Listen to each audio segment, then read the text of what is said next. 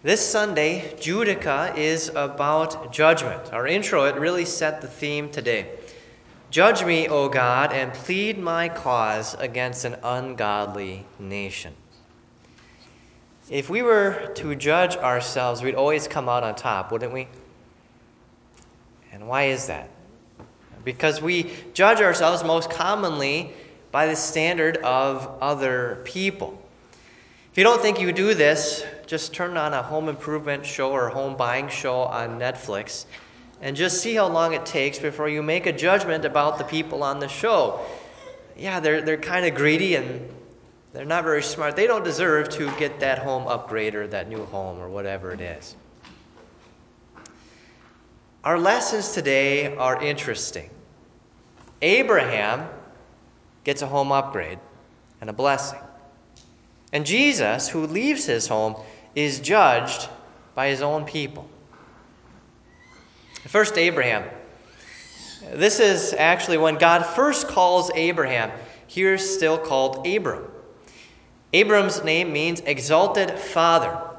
And God says, I will make you a great nation. I will bless you and make your name great. But exalted father is even in an odd predicament. He's childless, and he's an old man. He's now 75 years old. In fact, Abram's own brothers, of his other brothers, he was the only one in his family who had no children. That day, being without child was considered a curse. And yet God says he's going to make him a blessing. And now, when Abram is an old man, God speaks to him. God personally calls Abram to be a blessing. But nothing Abram did merited God's favor. We don't even know if Abram knew God before this. The Bible tells us that Abram's father, Terah, worshipped idols, and his whole household worshipped idols. Every indication we have suggests that Abraham, too, was an idolater. And yet, even though Abraham had not done anything to be worthy of God's calling, and even though he was from a pagan family, God judged him favorably. By choosing Abram, God demonstrated that it is not by anything in us, but purely out of his grace that we are chosen, that we are saved. And so God, in his mercy, brought Abram out from an ungodly nation, out from his household, out from pagan surroundings. To us, this may seem more like a punishment than a blessing. Abraham had to leave his family, his home, everything behind. How was that a blessing? Well, like removing any sight of alcohol from an alcoholic, God is removing Abraham from temptation, from pagan surroundings. It's really an example for all of us on removing ourselves from temptations, temptations that particularly wear on us. We all have sins that we commit in weakness that we are susceptible towards. Whether that temptation is harming our bodies by over-drinking, extramarital sex, or making idols as Abraham was tempted to do with his family. Maybe for us that looks like staying away from God's house by pressure from family, or for extra responsibilities that take precedence over God. Removing ourselves from temptation is not always easy, but it is necessary. For Abraham, God wouldn't just lead him out of temptation, but would take him to a land that would eventually be the promised land, Jerusalem, God's holy hill. God would set him apart from the world of false belief and temptation to live by the promise of his grace. God promised to make him a great nation.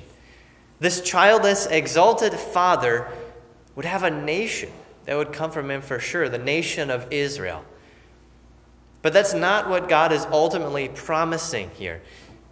God was making good on the promise he had first made to Adam and Eve all the way back in the Garden of Eden.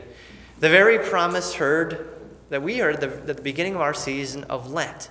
The promise to send a descendant, a seed of the woman, to be the Savior of the world. God's talking about Jesus here. From Abraham's descendants, God would send Jesus.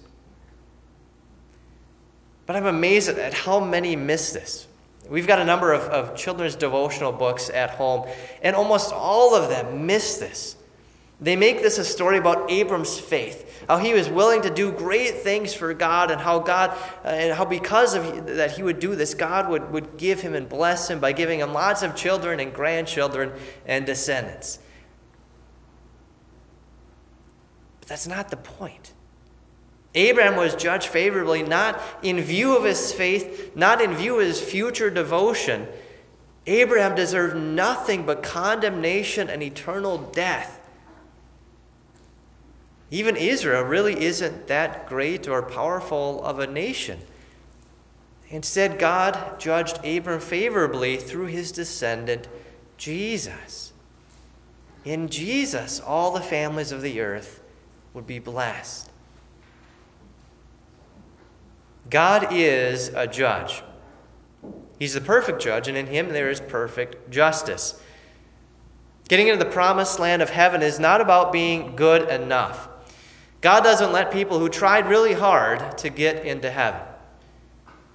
The promised land of heaven is promised to people who are perfect, who are righteous.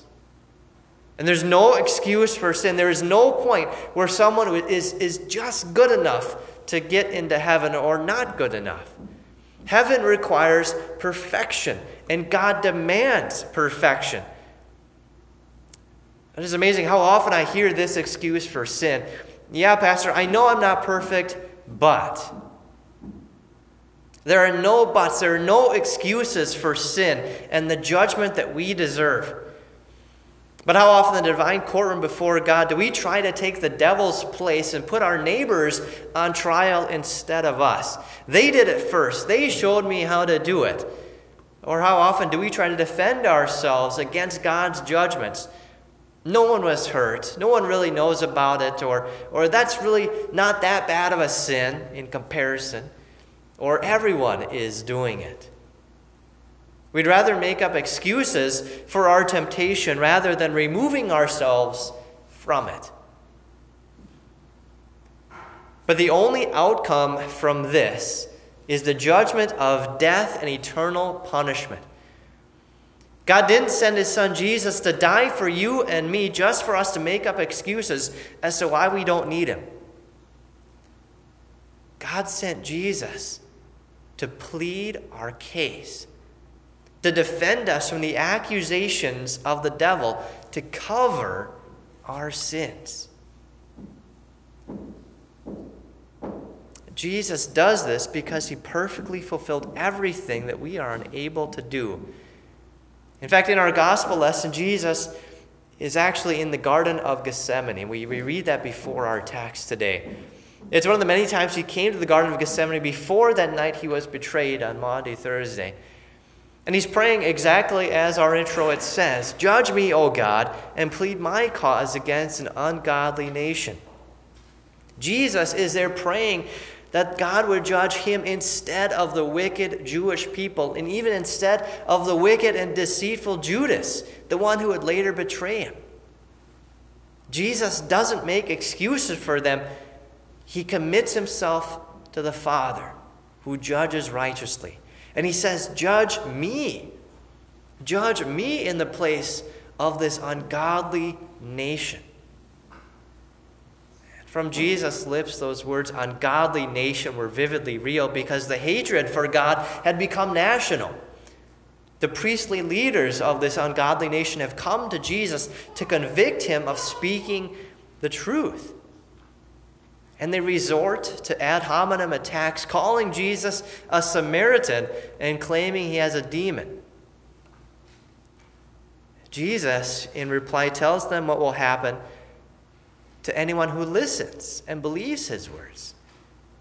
He says they will never die. And now they think of Abraham. Abraham died. How can your words be true, Jesus, if Abraham is dead and all the prophets are dead? Who do you think you are? Jesus explains that Abraham had faith in the promise given to him the promise of his descendant and how the world would be blessed. In faith, Abraham saw Jesus.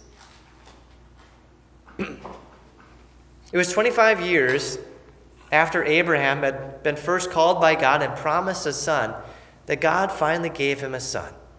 25 years. Can you imagine waiting for a promise that long from God? And then just right after this, a few years later, God would ask Abraham to sacrifice his only son, the son he'd waited so long for, the one whom God said would be a blessing through his descendant, Jesus. And here in our gospel lesson, Jesus says, Abraham rejoiced to see my day, and he saw it and was glad. I can't help but think that it was in the very moment on Mount Moriah, the place that Abraham had been called to sacrifice Isaac, that he rejoiced and he saw God's day. There on the mountain, as he's holding the knife, about to strike the death blow to his own son, that God stops him. And he shows him a substitute lamb. And it's there that Abraham was given to understand the meaning of the sacrifice of the son, the meaning of the substitute being offered. Can you imagine Abraham's joy in what God was now doing and understanding what God was now doing? Abraham is overjoyed not only to have his own son back, but to see God's salvation through his own son. Jesus was led to God's holy hill and judged. The same hill God told Abraham to sacrifice his son Isaac on Mount Moriah would later be known as Golgotha, the hill Jesus would ascend to be sacrificed on the cross. Jesus was the literal substitute for Abraham's son. And Jesus is the substitute for us, for the entire world. And Jesus says, before Abraham was born, I am. Christ uses the name for God, Yahweh, I am, for himself. Abraham was judged and is saved not because of his own righteousness, but Jesus.